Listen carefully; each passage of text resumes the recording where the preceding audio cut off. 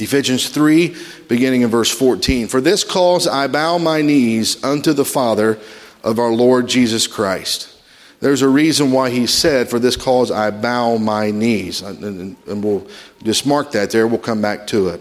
Of whom the whole family in heaven and earth is named, that he would grant you according to the riches of his glory to be strengthened with might by his Spirit in the inner man, that Christ may dwell in you, in your hearts by faith, that ye being rooted and grounded in love may be able to comprehend with all saints what is the breadth and length and depth and height, and to know the love of Christ which passeth knowledge, that ye might be filled with all the fullness of God. Now unto him that is able to do exceeding abundantly above all that we ask or think, according to the power that worketh in us, unto him be glory in the church by Christ Jesus throughout all ages, world without end. Amen. Of course, we know Paul here is writing a letter to the Ephesians and to the church at Ephesus. And they're having a problem, and he addresses it in Ephesians chapter 3. And their problem is this mystery that's been unveiled. And the mystery that's been unveiled, it was simply this, that salvation was not limited to just Jews. God opened the door for the Gentiles to know Christ and to be grafted into the family. And they were having some issue with that. Because God wants us to understand that racism doesn't belong in the house of God. Racism doesn't belong in the church house. The grace that he offers is not a white grace. It's not a black grace. It's not an Asian grace. It's a grace available to whosoever that calls on the name of the Lord shall be saved. And so they were having a problem with this because they were, Jewish people have their own ways.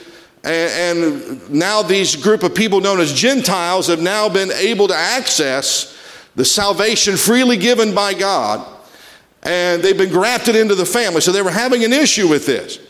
And so Paul deals with this in the first part of this chapter. And you'll notice that chapter 3 starts out, he begins to unveil this mystery and to tell them what's going on. And then you'll notice the phrase changes. And in verse 14, he begins to offer up a prayer. And first thing I want you to notice is a prayer or his petition that was uncomfortable, a posture that was uncomfortable. You say, Brian, why would you say that? Why would you say posture that's uncomfortable? Look at what he said. For this cause I bow my knees unto the Father of our Lord Jesus Christ. We know everything that's in the Bible is there for a reason, right? There's no words that are not there by accident. There's a reason why that's there. Let's get the setting. Paul is in prison. Let me rephrase that. He's in jail, but he's not in prison. There's a big difference. He's in jail, but he's free. He's free in the Spirit of Christ. But he is in jail, and now he is offering up this prayer to his friends and to the church of Ephesus. And he says, for this cause I bow my knees. So not only is he in a jail cell, but now he bows his knees, gets on the ground, and begins to pray. Now, I don't know about you, but praying on your knees for a length of time can get uncomfortable. Your legs can fall asleep. Your feet can fall asleep if you're there for a long period of time. Can you imagine on the floor of a concrete jail cell and him being in that? Now, Paul wasn't in good health either. And no doubt he had been weary and tired, but he said, I'm going to make myself uncomfortable because, listen, you're going to find that the more uncomfortable you are, the more sincere your prayers will be. Sometimes we are so comfortable in our spirit and so comfortable in our situation that the prayers we pray aren't sincere. But listen, when God allows you to go through some uncomfortable times, your prayers become more sincere and your prayers don't become flowery. I know sometimes we pray and we use big words, and I've heard people pray big words that are beautiful prayers. But listen, when you're uncomfortable, when you get down to business, when God allows you to go through some things in your life, hey, you won't mince words. You'll get down down to business and you'll say, God, I need you. And this is the way Paul was. Paul was in a place where his posture was uncomfortable. But notice this, even though his posture was uncomfortable, even though he was in jail, he didn't pray about being in jail. His prayer was directed to people that were outside of the jail, that were hurting, that were confused, that needed help. That's how you know if someone is down to business with God. That's how you know if someone really loves the Lord. They could be going through their own trial. They could be going through their own pain, but yet they find time to pray for you. One of the most humbling experiences I've ever had is whenever I went to visit my papa one time, and he was sick in the hospital, and I'd go and visit with him as much as I could, and we'd go and pray. But then there was one day when he stopped me after I prayed before on my way out. He said, let me pray for you. But I'm telling you,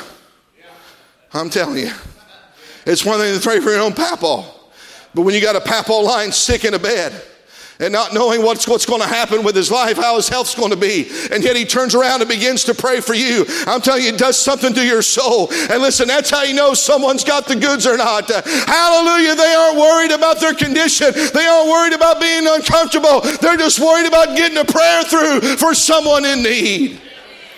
Hallelujah. He turned his prison into a prayer room, but he never let the prayer room be about the prison. It was about the Ephesians. It was about his friends. It was about the ones that needed help. So we see a posture that's uncomfortable. Secondly, we see a petition that's unattainable. Look at what he said in verse 16. That he would grant you, this is this prayer to the Ephesians, that he would grant you according to the riches of his glory to be strengthened with might by his Spirit in the inner man. Now that's attainable, right? That's not impossible. To be strengthened in the inner man, that's a good prayer to pray. But then notice he goes on. He says that Christ may dwell in your hearts by faith, that ye being rooted and grounded in love, may be able to comprehend with all saints what is the breadth and length and depth and height. He's telling me not only do you need to be strengthened in the inner man, but you need to be rooted and grounded in love. No, that's not impossible. That's not a prayer that's impossible to pray. And then he said, I want you to be able to understand what the height and breadth and depth and the length of the love of God. But then notice what he says in verse 19. And to know the love of Christ, which passeth knowledge, that ye might be filled with all the fullness of God. A possible petition just turned into an impossible petition. You say, Brian, why would you say that? Look at what he said. To know the love of Christ, which passeth knowledge. He said, there's no way that you can understand the love of Christ. So I'm going to ask him to show you the love and to know the love that you can't know about. That's what he said. He said, you ain't going to be able to understand it, but I'm still going to pray for it. I'm going to pray that you understand what you don't know. And then he says that you might be filled with the fullness of God. There's only one person that ever lived on this earth that experienced the fullness of God, and that's Jesus Christ. The Bible tells us that. Paul even said it. The fullness of the Godhead bodily was found in Jesus Christ. So why would he pray? Why would he send a petition that seemingly was unattainable? Because don't you understand? God doesn't show up until it becomes impossible. He said, I'm praying something for you that you're going to think is impossible. I'm going to pray that you know the love of God that you can't know about. I'm going to pray that you get the fullness of God that you'll never attain. But I understand, I know where the impossible can be made possible. And it's found now unto him that is able. He understood where the impossible can be made possible, and that's found in the Lord Jesus Christ. I know some of you think that the things you're going through seems to be an impossible situation, but let me tell you this, God specializes in the impossible, and He will only show up when it becomes impossible. That's why it's called a miracle. He shows up when things become impossible. I love what Mike Blanton said on Saturday night. He said, God can't do the impossible. And everybody kind of got quiet. And then he began to explain it. He said, because he's never seen anything that's impossible. So I understood what he said. It's impossible to us. But the angel told Mary, for with God nothing is impossible. Hallelujah. The petition that was unattainable. The posture that was uncomfortable. But notice the providence that is unlimited. He said, I know I'm praying for you some things that you can't attain by yourself. I'm going to pray for the fullness of God. I'm going to pray that you know the love of God that you're never able to know. But I'm going to tell you how these things are going to be attained. And I'm going to tell you how you're going to be able to understand. And I want to be able to tell you how you're going to be able to be provided for. And that it can be an unlimited supply of love and mercy and grace. It's found now unto Him. Now unto Him. Obviously, Paul already assumed that the Ephesians know who Him was. Do you know who Him is? Is that even grammatically correct, Mrs. Patterson? No, it's not. Okay. I figured it wasn't. But you fully understand what I mean. If you don't know who Him is, let me just refresh your memory.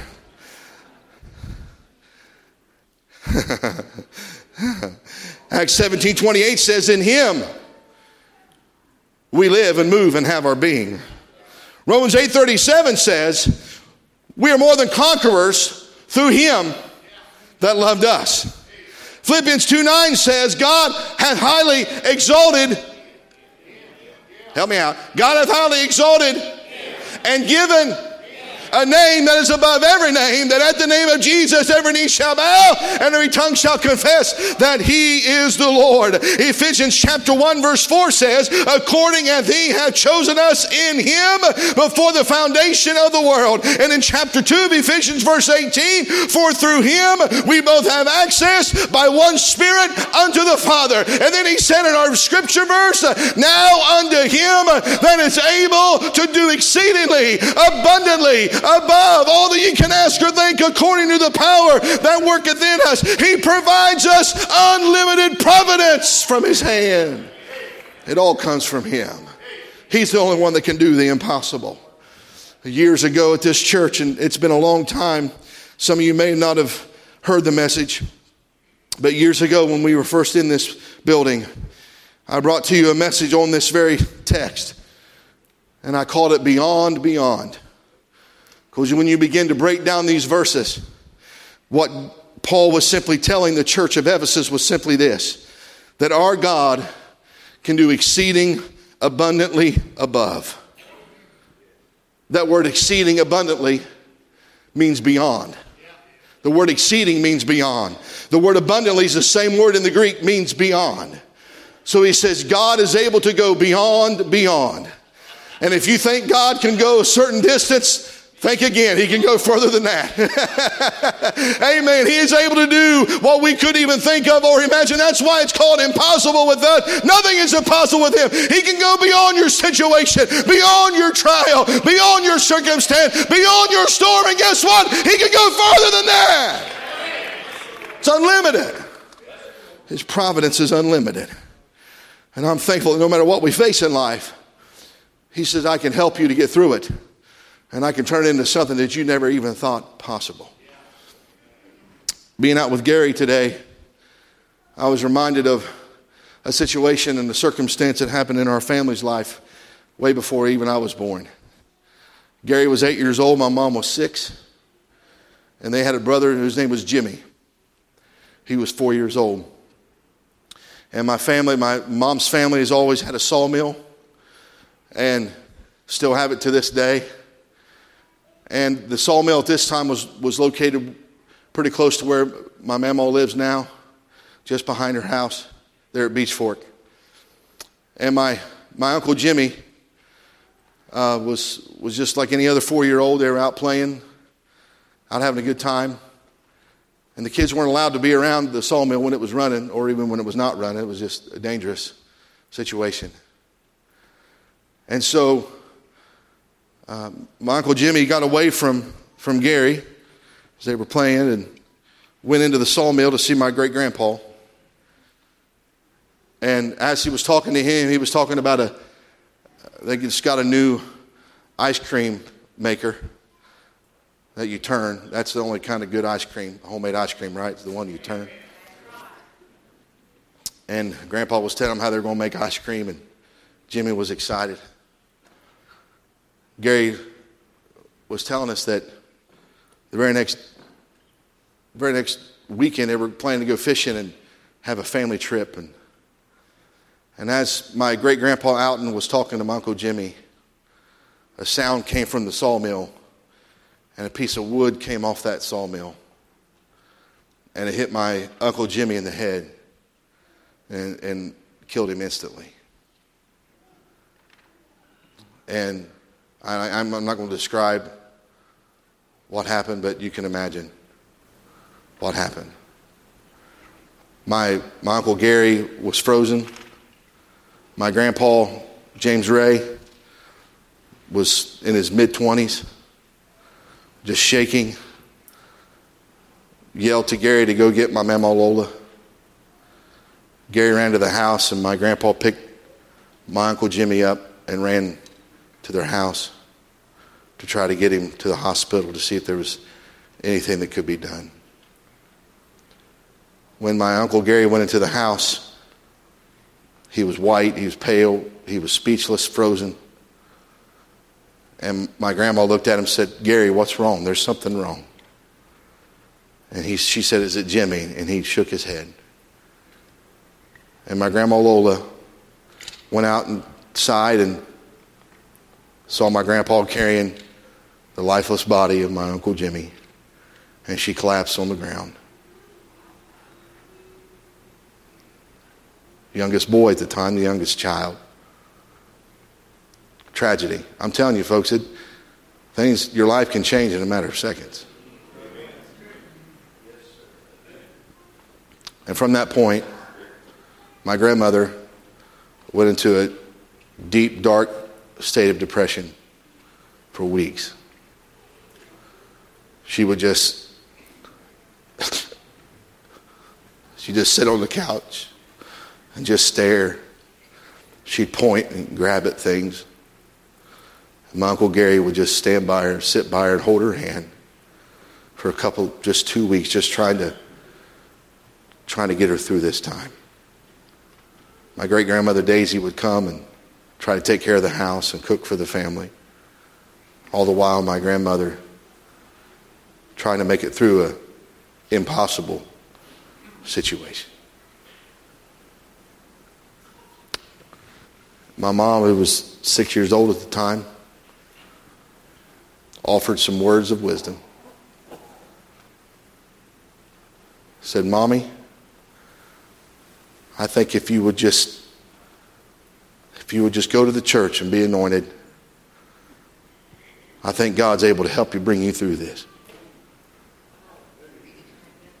And my grandma made up her mind, and she prayed and said, "Lord, I can't be this way." Listen now, this was her prayer. "I can't stay in this state and have more power with you." She said, "Lord, if I'm going to have more power to live for you, you're going to have to bring me out of this." That was her prayer. It wasn't to feel better. It was to have more power with God. Took her to the church, anointed her on a Sunday night. And Gary says it, and Mom says it this way. They were on their way home, and they could tell as soon as they got in the house that something was different. That God had done something, because Mama Lola said, "How would y'all like some biscuits and rabbit gravy?" And they knew Mamaw was fine. She hadn't cooked anything for 2 weeks, just sitting in a solid state of depression and darkness because of a tragedy in her life. But she said, Lord, if you're going to get me through this, if I'm going to have more power with you, I've got to get through this impossible situation. And through the prayers of the people and through the blessed Holy Ghost, God brought her through that. And from that time, let me show you what God can do. Not trying to brag, I'm just bragging on God. From that time, God changed her life and God moved it to have more power. And from that family, from my grandfather and my Mamaw Lola, 7 preachers have come out of that family. People that love the Lord, that love to serve Him, that sing and preach. Hey, I'm telling you what, folks, God can do the impossible. I don't care how dark it may seem. If you want more power with God, God can do the impossible, but it's up to Him now, unto Him that is able.